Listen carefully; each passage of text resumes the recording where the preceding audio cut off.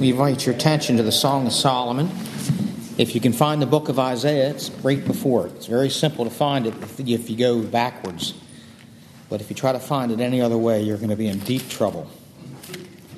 Song of Solomon haven't been there in many, many years, but it's a beautiful book that is a figure. It stands out in the Old Testament as a figure, or very prophetic parable to the love that Christ has for his people and also his people's love for him. And I've always been mixed up reading the Song of Solomon because you don't know who's talking at any one point. You have to think a little bit because sometimes it goes back and forth. And in the 8th chapter and in the verse 12, it's apparent that she is speaking of him, that the Shulamite is speaking of her groom. But it could also be conveyed that he speaks of her. In either case, it's good. It's very good. So let me just read for you this, verse 12. My vineyard. Now I'm going to approach it first in the few minutes that I have before you, and very quickly, from her vantage point, and then take it from his. My vineyard, which is mine, is before me. Thou, O Solomon, must have 1,000, and those that keep the fruit thereof 200. Throughout the Old Testament, it's not far-fetched to understand that the vine, the vineyard, is a picture of God's church. We read of Stephen in the book of Acts, chapter 7. He mentions the church in the wilderness. And if you recall, the church in the wilderness was a church that was reaching forth for her beloved. So much of the Song of Solomon depicts a love from the woman to her Lord, yet out of touch, out of reach, hard to embrace, difficult, not seen, looking for. And this depicts a lot of the church in the wilderness, the early Old Testament believers who sought diligently for the Lord Jesus Christ, that received the messages from the prophets, but yet could not, for the mystery of it, really lay hold of and embrace fully. In this particular chapter, this dear sister is coming out of the wilderness, verse 5, leaning upon her beloved. It seems in this last chapter, the fruition of all that she desired in the previous 7 chapters has come about. That she's now embracing her Lord. And it's a beautiful picture. Now, I just want to make a little side note here for those of you, especially in our modern day and age, that look at the Song of Solomon as merely a marital guide to happiness. I would warn you against that. This is a beautiful figure of the Lord's love for his people. It is best understood in that way. Now, if there's a principle in this book that you may be able to take and apply in your relationships, I think it's a good thing. But it is an extension or a departure, or it's a stepping out of the actual text itself. But here she says she has a vineyard. And again, this vineyard is the church of God, if you will. And all of us should understand how precious a vineyard is. Now, it's useless. I was working with Tyler a couple weeks ago in the backyard, and I noticed the vine was overtaking the forsythia. It was also running up the pole there and running across the wires, and I could see trouble. And so I had Tyler go ahead and take these cutters and nip that vine at the bottom, at where it comes out of the ground. And you know, by the afternoon, all those vines going across those wires were shriveled up and dry. And of course, I collected them that week and put them all in a big pile. And to this day, they're sitting on my driveway, and they're practically and totally and completely worthless right now. In the book of Ezekiel, we mentioned that. We were there a couple weeks ago talking about a great vision. And one of the many visions that Ezekiel the prophet had was that of a vine, a vineyard. And he got to the point where it bore no fruit. Now, a vine that bears no fruit, he concluded, is practically worthless. So if you're bearing no fruit as a church of God, it's a worthless church. It's useless to God. Now, you can take that vine, like I took in my driveway, and try to do something with it. It's good for nothing. And burning is about the only thing that it's good for. Ezekiel pictures the vine that was good for nothing. He said you couldn't even make a peg out of it, stick it on the wall to hang your hat on. Or he used a cup or some utensil. But it was worthless. Unlike the trees of the forest, even if they don't bear fruit, you can at least chop them down and you can carve something out of them, make something useful out of them, but not a dead vine. And we as a church here are beholden the Lord Jesus Christ. I love Brother Mark's prayer. He said in his prayer, we're here to worship. Now watch what he said, and I quote, the Lord Jesus Christ. Brother Steve preached last week a sermon that I have been thinking about all week because he set forth the Lord Jesus Christ. He's a friend. He's a counselor. He's a Savior. I mean, it was remarkable. That's what we're here. And as long as a church, the Vineyard, we bear that kind of fruit to the glory of God, that honors the Lord, the Father. We will bear fruit. Now, if we become useless by not bearing that kind of fruit, then we as a church are good for nothing. When we do bear that kind of fruit, we're willing to sacrifice. We're willing to give. We're willing to worship. We're willing to hear the gospel preached. We're willing to lay the phone down for a little bit, sacrifice a little bit. I don't know if you know what that means. A couple of weeks ago, my phone was destroyed. I don't know why, but it was gone. Thank goodness I had insurance. But all my contacts, all the pictures, all the photos were completely gone. But that's not what really I'm reminded of right now. For 3 days, I was without a phone. Now you try that. You just can't do it. It's more than a distraction. It is our God. We depend on it. I remember going down the road and I was thinking, let's see. This thing's got 350,000 miles on it. If I need help, who am I going to call? Because I can't call. I'll have to do what I used to do. I'll have to depend on the Lord. I'll have to depend on the Lord. Are you willing to sacrifice this morning for the vineyard that God has given you? Dr. Martin Lloyd-Jones was a great man. He had a great medical career ahead of him. Lots of money, lots of opportunity awaited him as a a very astute medical student with a tremendous ability.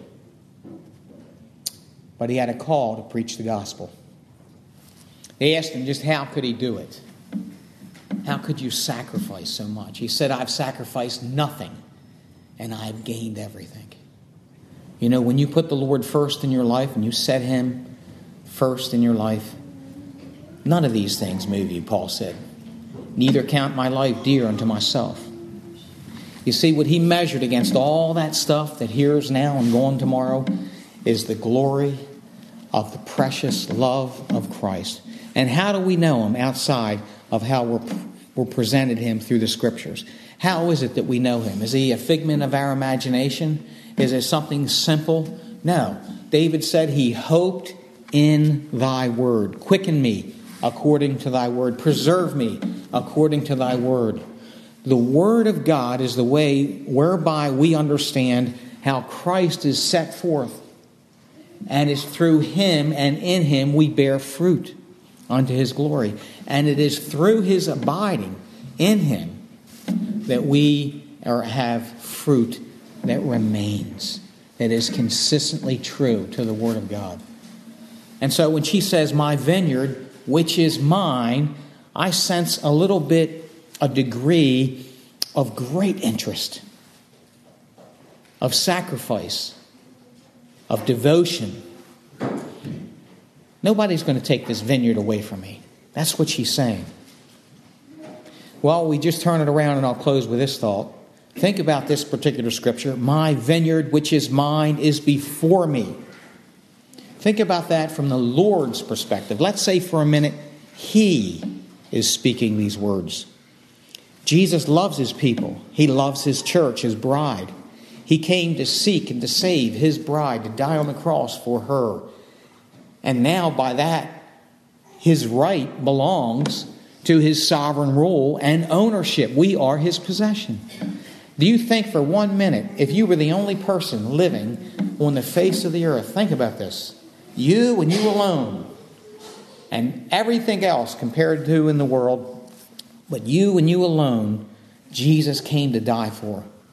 Do you know He would give up everything, the world, creation, and the universe, for you? He says so. He said, my vineyard, which is mine, is before me. We are before the Lord. We are always before the Lord. He will never leave us nor forsake us. He loves us, the Bible says, to the uttermost. Having loved them, He loved them to the end. How far did He love them? He loved them to the point where He divested Himself of His personal relationship with His own Father, and then took upon Himself in His own body on the tree the sins of His elect. Do you know what sin feels like? I think you do. Have you ever been offended because of sin? I think you have. You know, God took upon Himself all this sin of His people. That's a large amount of sin. And the effect of it was humongous. It was humongous. It was equated to an eternity in hell. That's how far the Lord loved His people. He gave Himself an offering for us. And so as a consequence, when He rose from the dead and now seated at the hand of all majesty, He owns by sovereign right, by love, by grace, by forgiveness. You can name them all. He owns us fully through and through. I don't know how He could ever have said on the cross, I don't understand it, but I believe it. He said, Father, forgive them, for they know not what they do. Does He own us outright? He does, in spite of who we are by nature, because He cleansed us from all sin and unrighteousness. What a beautiful vineyard the Lord has, and He expects to see some fruit of it. I heard the fruit last week in a great sermon, and I heard another prayer this morning that bore the fruit to the honor and to the glory of Jesus Christ our Lord. There's a principle that I learned early on when I first came among the Primitive Baptists that I feel like has made a big difference in my life. I was 15 years of age and was beginning to learn a whole lot of things about the Lord and about His doctrine and about His church and about the practice. And there's a principle that I learned early on that has made a big difference on how I view the Scriptures, on how I view God, on how I view our labors here in this life. And it's taught in 1 Corinthians chapter 1, verse 31, and we'll back up and look at a few verses right here. It says, according as it is written, he that glorieth, let him glory in the Lord. He that glorieth, let him glory in the Lord. Luke, if you learn this early on, it'll make a difference in the rest of your life. It'll help you. It will help you, Tristan. It'll help all of you. I learned this at 15 years of age, and it made a big, big difference in my life. Now, first of all, the first commandment in Exodus chapter 20 says, thou shalt have no other gods before me. Sounds like that God is a jealous God. It sounds like God is a deserving God of our worship. He said, thou shalt have no other gods before me. And he said, thou shalt not make any graven image or any likeness of anything that is in heaven or above, or that is in the earth beneath, or in the water under the earth. He said, you shouldn't bow down to them. You shouldn't serve them. He said, for I, the Lord thy God, I am a jealous God. I am a jealous God. He says that about himself. Thou shalt have no other gods before me. And then the principle that he teaches us right here in 1 Corinthians chapter 1, verse 31 says, "He that glorieth, let him glory in the Lord." All glory, all praise goes to the Lord. Sometimes we don't understand why God does things the way He does. Sometimes we question, even when we read the Scripture, why God does things the way that He does. But we can rest assured that one of the reasons that God does things the way that He does is so that He will get the glory. First of all, God deserves all glory. He has all power. I like what Brother Compton used to say when you would read the Scriptures to him, and Sister Chrissy and Sister Laura. He says in Matthew, the last chapter of Matthew, where it says that God has all power. I remember what Brother Compton would say. He said, if God has all power, then how much power do we have? Well, he said right here, "He that glorieth, let him glory in the Lord." Now, it starts out in Corinthians right here, and this little church that Paul was laboring with, that Paul was writing letters to, there's a lot of folks today that probably would declare non-fellowship with this church. Because they were, in the eyes of many folks, they were out of order. They had lots of problems. But the Apostle Paul felt a desire and a burden to go and labor with folks that had problems and had challenges. He felt like that he had something that just might help them. He had something that just might make a difference. He says right here that there began to be a schism among them. You know, if you ever see anybody that begins to cause a schism, the best thing that you can do is create a little bit of distance between yourself and the person that's causing the schism, because God hates schisms within His church. He says in Proverbs chapter 6, He says there's 6 things the Lord hates, yea, 7 are an abomination before Him, he that soweth discord among the brethren. You ought to put some distance between yourself and somebody that begins to sow discord among the brethren, because the Lord loves His church, the Lord is jealous for His church, and He does not delight in schisms within His church. In fact, the Apostle Paul comes down and he says, I hear that there's a little schism among you in the church. And he says, I just want to tell you, I'm thankful that I didn't baptize any of you. He did. Now, that's interesting that he would say that. But he said, I'm thankful I didn't baptize those of you that are causing a schism within the church. But Paul writes gently to them, and he says, I'm writing to you and encouraging you that there should be no divisions and there should be no schisms within the Lord's church. He comes on down. He says Christ is not divided. But then he comes down and he says, for I will destroy the wisdom of the wise, and I'll bring to nothing the understanding of the prudent. Where is the wise? Where is the scribe? Where is the disputer of this world? Hath not God made foolish the wisdom of this world? For after that the wisdom of God, the world by wisdom knew not God, it pleased God. And this is interesting right here. God could have chosen any way that He wanted to reveal His Son to His people. But He says, it pleased God by the foolishness of preaching.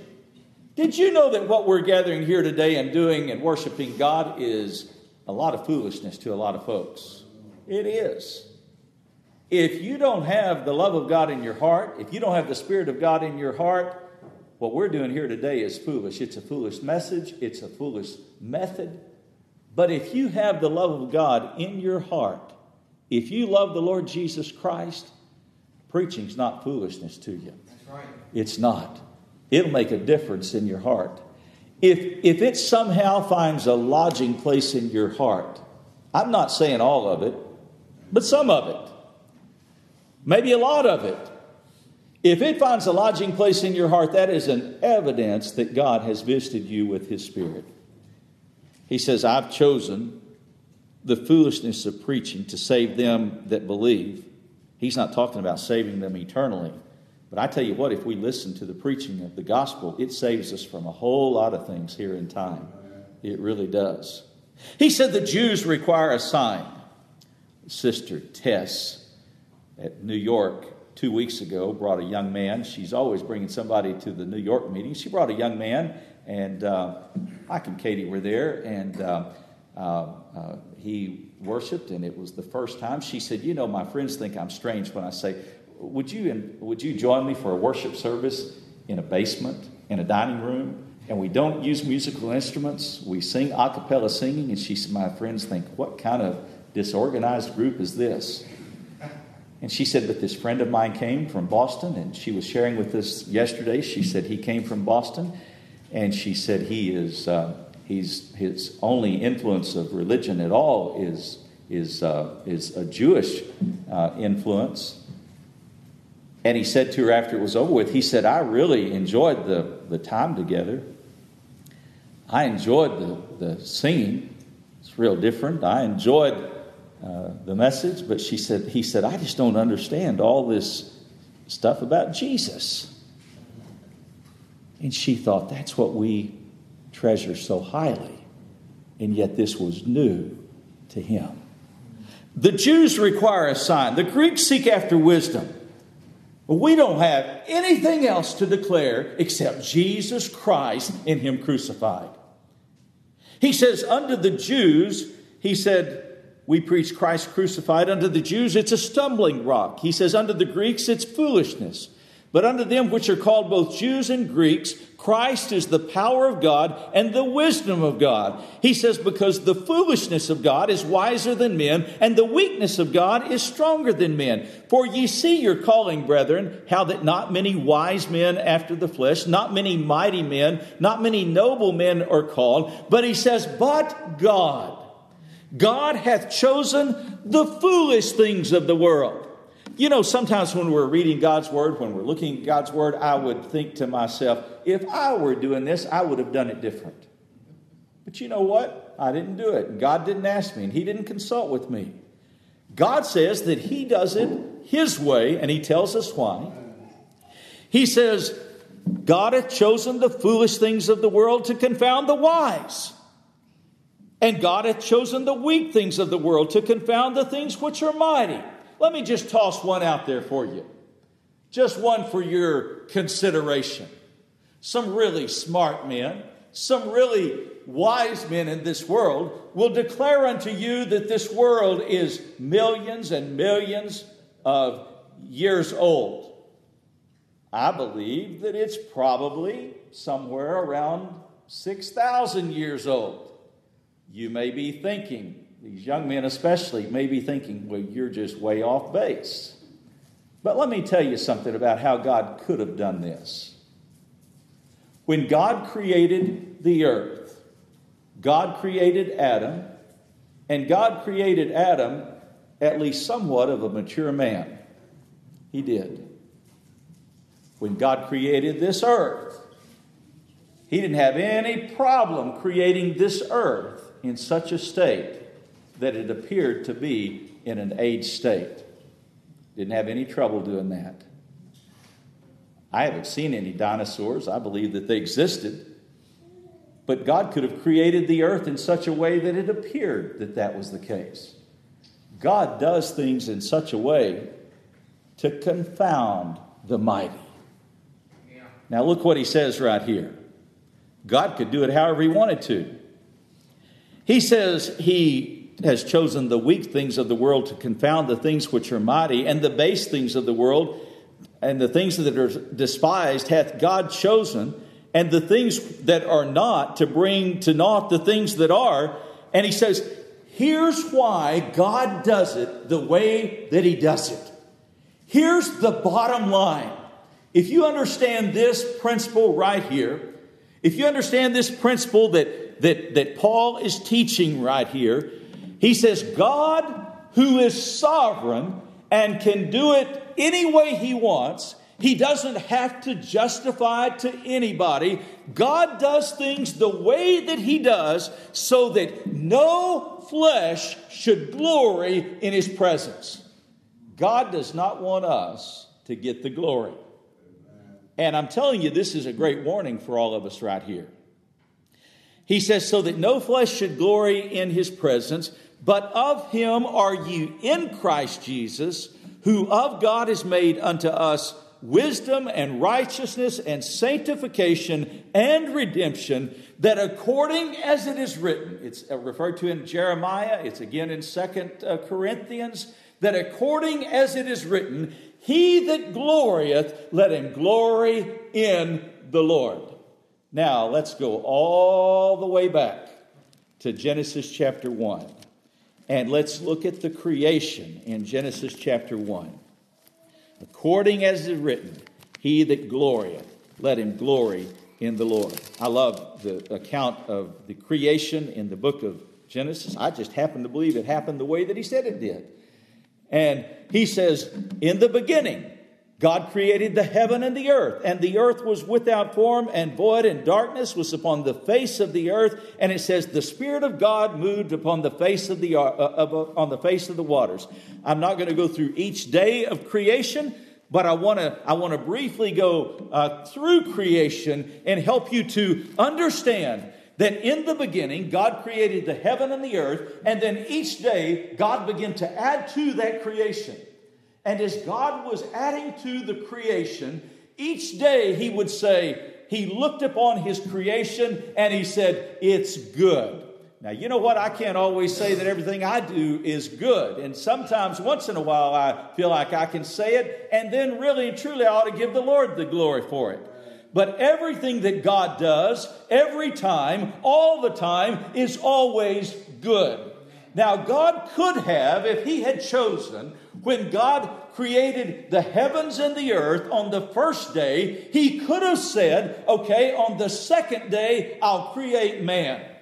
I need man to help me out. I'd like to consult with man. I'd like to have some advice and counsel from man in the rest of my creation. But God, who is sovereign in what he does, God who is all wise, God created everything that was necessary in this earth, on this earth, in the remaining days. And then on the last day, you know what he created then? Bray, you know what he created? He created man. On the last day. You know, I have a pretty good idea of the reason that God created man on the last day. If he had created man on the second day or the third day, then we'd have felt like that we could claim some of the credit for helping the Lord in creation. We'd have thought that he needed us.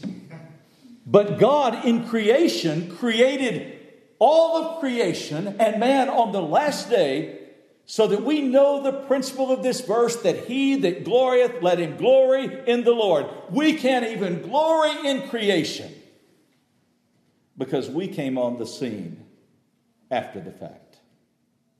All right? I like the way that God has designed salvation. I love the way that he designed salvation. I really thought, I was taught, and I believed that I had to help the Lord out, that he needed my participation in some fashion.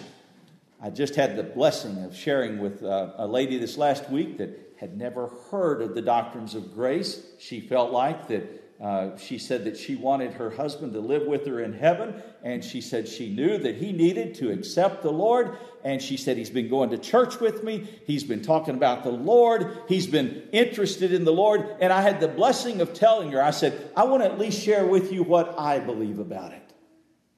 And I said, I believe that if he has a heart to go to church and worship the Lord, if he has a heart to read your word, if he has a heart to talk about it, whether he ever responds to the call, his name is written in the Lamb's Book of Life, not because of what he did, but what Jesus Christ did. Amen. She said, you know, I've never heard of that. Never heard of it. Well, the reason that he designed it that way is so that we can't glory in our salvation. All right, let's look what he says right here. This is really, really good. Ephesians chapter 1. I'm going to give you a whole lot to go home and read. It's super, super good stuff. If you'll read it, it'll be a blessing to you. It really will. Ephesians chapter 1, Ephesians chapter 2. Really, really good stuff. Blessed be God, the Father of our Lord Jesus Christ, who hath blessed us with all spiritual blessings in heavenly places. We talked about creation, in that we can't glory in creation, that we glory in the Lord who did creation. Here we're talking about salvation, according as He, that's God, hath chosen us, that's you and I, in Him. He chose us in Him, in Christ, from before the foundation of the world. That copyright was a long time ago. He says, from before the foundation of the world, that we should be holy and without blame before Him in love, having predestinated. And that's not a complicated word. It's not a loaded word that means a lot of different things. It just simply means that God predetermined where you're going to end up. He predetermined your destiny. He says, having predetermined our destiny, having predestinated us unto the adoption of children by Jesus Christ. And He says, here's why He did it, according to the good pleasure of His will. Not according to our will, but according to His will. To the praise and the glory of His grace, where He hath made us accepted in the beloved. You hear a whole lot of reports that you have to accept Christ. But here it tells us that Christ accepted us. He did. I'm so glad that He did it, and He did it completely. And He did it in such a way that we don't get the glory, but He gets the glory. He says, in whom we have redemption through His blood. In addition, He says, by the way, you also have forgiveness of sins. Anybody have a sin problem right here? Jesus Christ has forgiven you of your sins because of the blood that He shed upon the cross of Calvary. He says, you have the forgiveness of sins according to the riches of His grace. We love the message of God's amazing grace. And grace covers our sins. Grace covers our shortcomings. Grace covers our inadequacies. Wherein He hath abounded toward us in all wisdom and prudence, having made unto us known the mystery of His will, according to the good pleasure which He hath purposed in Himself. He comes down and it gets really good here in verse 12. That in the dispensation of the fullness of times, He might gather together in one all things in Christ, both which are in heaven and which are on the earth, even in Him, in whom also we have obtained an inheritance, being predestinated according to the purpose of Him that worketh all things after the counsel of His own will. He says we have an inheritance. I see signs occasionally of folks that traveling up the interstate in a brand new RV, and they'll say on the back bumper, we're spending our kids' inheritance. Well, do you know what? You have an inheritance in Jesus Christ. And it's reserved, not here, but in heaven for you. Not anybody going to spend it. It's reserved for you. But He said He works all things after the counsel of His own will. Now that doesn't mean that we're absoluters. What it means is that God doesn't need us to help Him out. And then He says right here that we should be to the praise of His glory. We're the beneficiaries. We're the recipients. According as it is written, He that glorieth, let him glory in the Lord. Romans chapter 8 addresses it ably again. Really, really, really good. In Romans chapter 8, chapter 9. You might consider going there and reading it. According as it is written, He that glorieth, let him glory in the Lord. We believe that God should receive the glory. We believe that the way God designed creation, we believe that the way that God designed salvation is that He should get the glory. That'll make a difference in how you read the Scriptures, how you understand the Scriptures. If you read them with the understanding that everything that happens for God to get the glory and God to get the praise, not us. Now, we've seen that God receives the glory in creation. We've seen that God receives the glory in salvation. Now we're going to show you that God gets the glory in our lives each and every day that we live. First of all, I believe the Scriptures teach. Brother Steve talked to us about this. I believe that the Scriptures teach the principle of bearing fruit, and that we are to bear much fruit. And the way that we bear fruit is to take the talents that God's given us, the abilities that God's given us, whether it's 1 talent, 2 talents, 5 talents. We use those talents to serve God and to serve His people. The way we serve God is we serve the Lord's people. That's one of the greatest ways to serve the Lord, is by serving His people. But we do that, and God can add to it, and God can bless. And He says, if you use the talents I've given you, whatever those talents are, if you use the talents that I've given you, you have the principle, the precedence that's set in the Scriptures that He'll give you more talents. Amen. And He'll give you more abilities. But I'm going to tell you, He will only do that up to a point. Let's look at this principle that's taught. Go over to Daniel chapter 4. And it says that Nebuchadnezzar, I'm going to just really go through this super quick, but it's a real good point right here. Nebuchadnezzar had a dream, and the dream troubled him. Anybody ever have a dream and your dream troubles you? I don't think I dream, but if I do, I don't remember them, rarely, unless I watch a scary show before I go to bed or eat something that doesn't settle well with me. But other than that, I don't really know that I dream. But they say everybody does. But Nebuchadnezzar had a dream, and his dream troubled him. And it troubled him because he didn't know what it meant. He felt like that there might be a meaning to it. And he said he called all the smart folks, the astrologers, the soothsayers, the magicians. And it says that none of them could interpret the dream. And then it says that Daniel came before him, and he at least recognized that the spirit that Daniel had, of the gods that Daniel worshipped in his mind, that there was something different about it. And so he came and he called Daniel before him, and he gave the account of the dream that he had. And Daniel said, well, I can interpret this dream, but I don't really know that you want me to tell you what the meaning is. But I can interpret the dream for you. And Daniel interprets the dream for Nebuchadnezzar.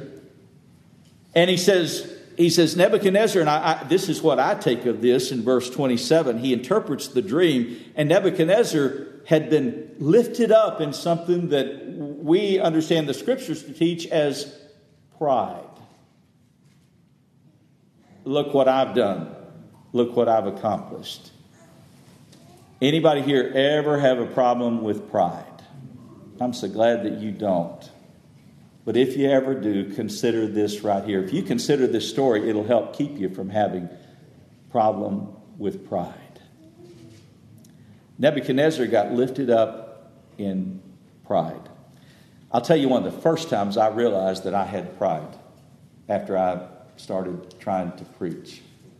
I mean, if I consider it very much, I realized that I struggle with it just like anybody else. But I'd just been liberated, and I was exercising in the ministry, and I was preaching at this little church east of Lubbock, the little church called Crosbyton, Texas. And to show you how pride works, and everybody likes their ego be built up and encouraged. This is how pride works. I just started speaking. My efforts at speaking were probably worse than terrible. I went back several years later, and one old sister told me years later, she said, "Boy, you have improved a lot."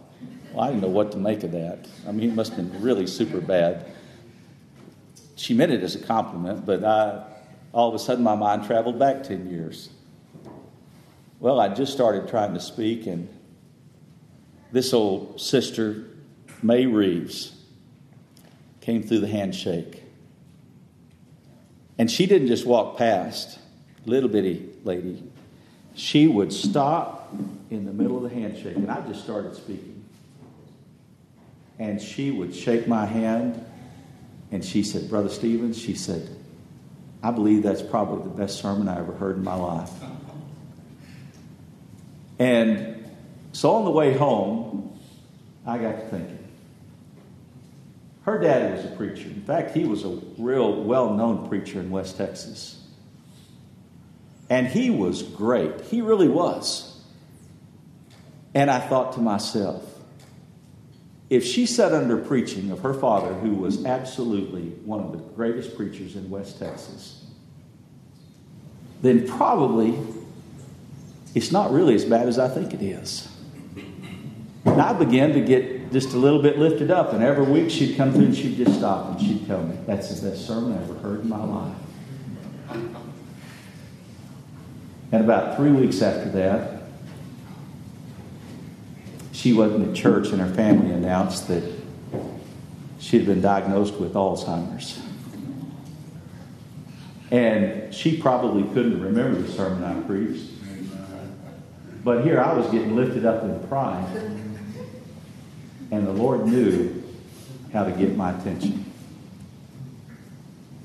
Now, I like the attitude that the last sermon we've heard is the best one that we've ever heard. Sister Helen Beecham had that attitude. But when it goes to exalting your pride, something's wrong. Look at what happened right here. Daniel said, Nebuchadnezzar, I can tell you what the dream means. I don't know that you're going to want me to tell you, but I can tell you. And he said, in fact, I would recommend, based on the interpretation of this dream, I would recommend that you repent of your pride. I'm summarizing it right here. But he says, O king, verse 27, let my counsel be acceptable unto thee, and break off thy sins by righteousness, and thine iniquities by showing mercy to poor, if it may be a lengthening of thy tranquility. I think that Daniel is saying right here, King, I know the interpretation of the dream, and I'll share with you, and I've shared with you the interpretation of the dream, but you might, he's saying right here, you need to repent, and you need to turn from your ways, and God just might spare you and have mercy upon you. I think that's what it means right here. But it goes over, and we will see the fulfillment of this dream. So God works things in such a way. He works creation, He works salvation, and He works our daily lives in such a way that He gets the glory. So if He gets the glory, it's not for us to get. I remember when we had the dedication service here at Mount Carmel years ago, when we built the new addition onto the building, there was a discussion among several, and several came to me and said, well, we have this new building, and we were having a special service to give the Lord the glory for blessing us to have a need to build a new building, and then blessing us with the provisions to build the new building. And several came and said, who are we going to dedicate it to? And named a whole host of names that we should dedicate the building to. And one of them was mine, and I knew that wasn't the right thing, just because I was the pastor here at that time. And I said, I've got an idea. How about we dedicate the building to the Lord? Amen. It's the Lord's house. It's the Lord's church. It's the Lord's building. Let's dedicate it to the Lord. I don't want it dedicated to me. No way. Let's dedicate it to the Lord. Now let's look at what happens right here. Nebuchadnezzar was lifted up in pride. Now, we've got a wonderful group of folks here at Mount Carmel. Wonderful group of folks. And each one of you have special gifts and special abilities. And I want to tell you, you ought to use them. I can look at different ones of you, and I could highlight the gifts and abilities that I know, and I only know a small portion of them in each one of your lives. And I want you to use them to the fullest, but you use them to the glory of God. Because if you don't use them to the glory of God, there's a real good possibility that the Lord will take it away from you. He sure will. Nebuchadnezzar was taking a walk. And he was strolling through the kingdom and the palace of the kingdom of Babylon. And as he was taking this walk, it says Nebuchadnezzar, in his own mind, he actually spoke it, he thought it, and then he spoke it. And as he was walking, it says Nebuchadnezzar spoke, and he says, "Is not this great Babylon that I have built for the house of the kingdom?" Now, Nebuchadnezzar, no doubt, was used in building it. And God can use folks. God doesn't have to. God can use you. And if you're used, you ought to give the Lord the credit for it and be thankful for it. But Nebuchadnezzar was walking and he says, "Look at this great kingdom that I've built." Now, what Nebuchadnezzar should have said is, "Look at this wonderful kingdom that God's built.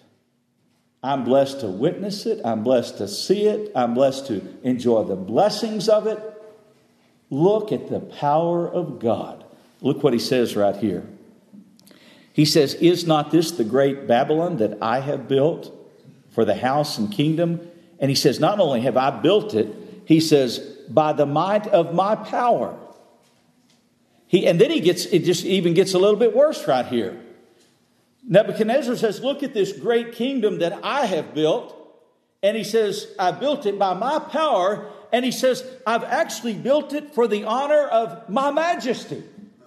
So Nebuchadnezzar's walking around, and rather than saying, "Look what God has done for me. Look what God has done for others around me. Look at what God is blessing and holding up and sustaining," it says that Nebuchadnezzar was walking around and he says, "Look at what I have built, and I built it for my honor and for my majesty, me, me, me." Nebuchadnezzar was taking the glory and claiming it himself.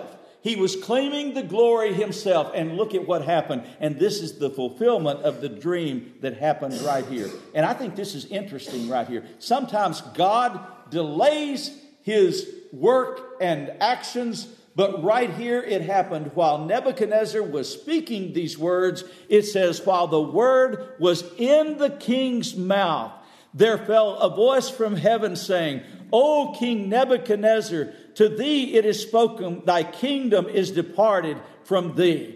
He said, and not only was his kingdom taken from him, but even his reasoning was taken from him. Have you ever heard anybody say, "Well, he's not in his right mind"? Well, Nebuchadnezzar was not in his right mind. His judgment and his clarity and his wisdom and his power, all of it was taken immediately from Nebuchadnezzar. You want to know one way that you can quickly lose what God has given you is by claiming the credit and glory yourself. He says right here, "I don't care if that's your education. I don't care if that's the provisions that you built up. I don't care if it's your property. I don't care if it's your family. I don't care if it's your health. I don't care what it is. If you claim the credit for it, you better watch out. The Lord may take it away from you." Now look what he says right here.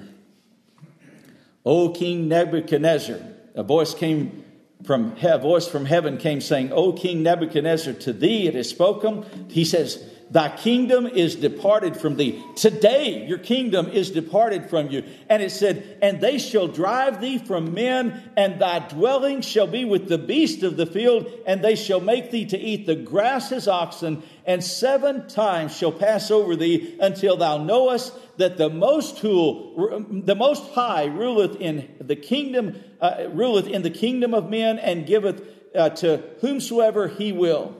It basically says that very hour, while Nebuchadnezzar was speaking, as he was walking around in his mind pondering, and his voice was proclaiming, "Look at all these great things that I've done." He says that very hour, it says it was fulfilled. And Nebuchadnezzar was driven away from the men out into the field, and it says that he did eat the grass like the oxen. His body was wet with the dews of heaven, till the hairs were grown like eagle's feathers, and his nails like bird's claws. He was out in the field, and he looked and he acted like an animal, because God had removed his reasoning and his judgment from him. Here's a king that everybody looked up to. Here's a king that had a whole lot of power, had a whole lot of authority. And he completely lost his sanity. He completely lost his mind. And he was wandering out in the fields. It says, out in the grass of the fields. His hair was like eagle's feathers, and his nails were like bird's claws. And he lost his judgment and his discernment. And at the end of the days, Nebuchadnezzar gives a different testimony right here. He said, after this, I, Nebuchadnezzar, lifted up my eyes unto heaven.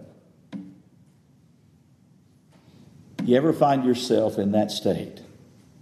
Look to the Lord.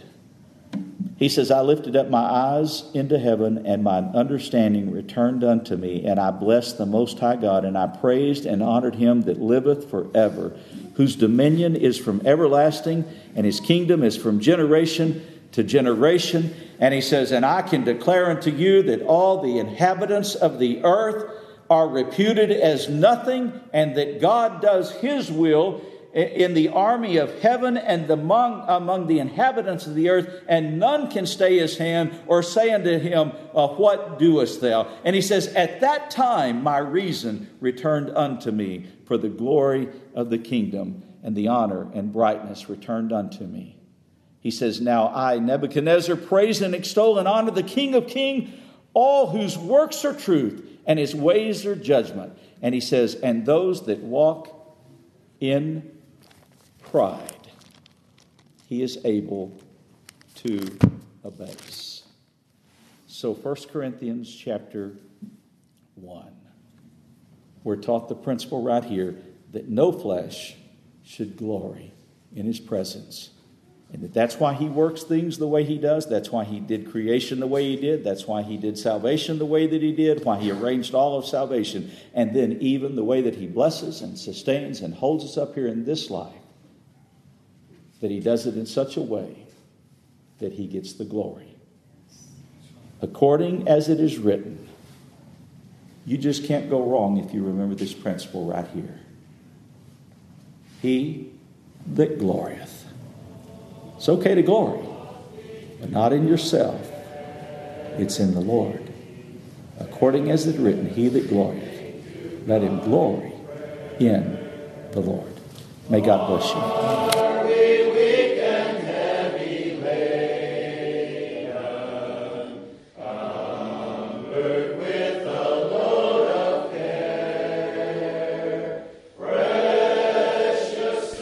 We're glad you've been able to listen to this special podcast.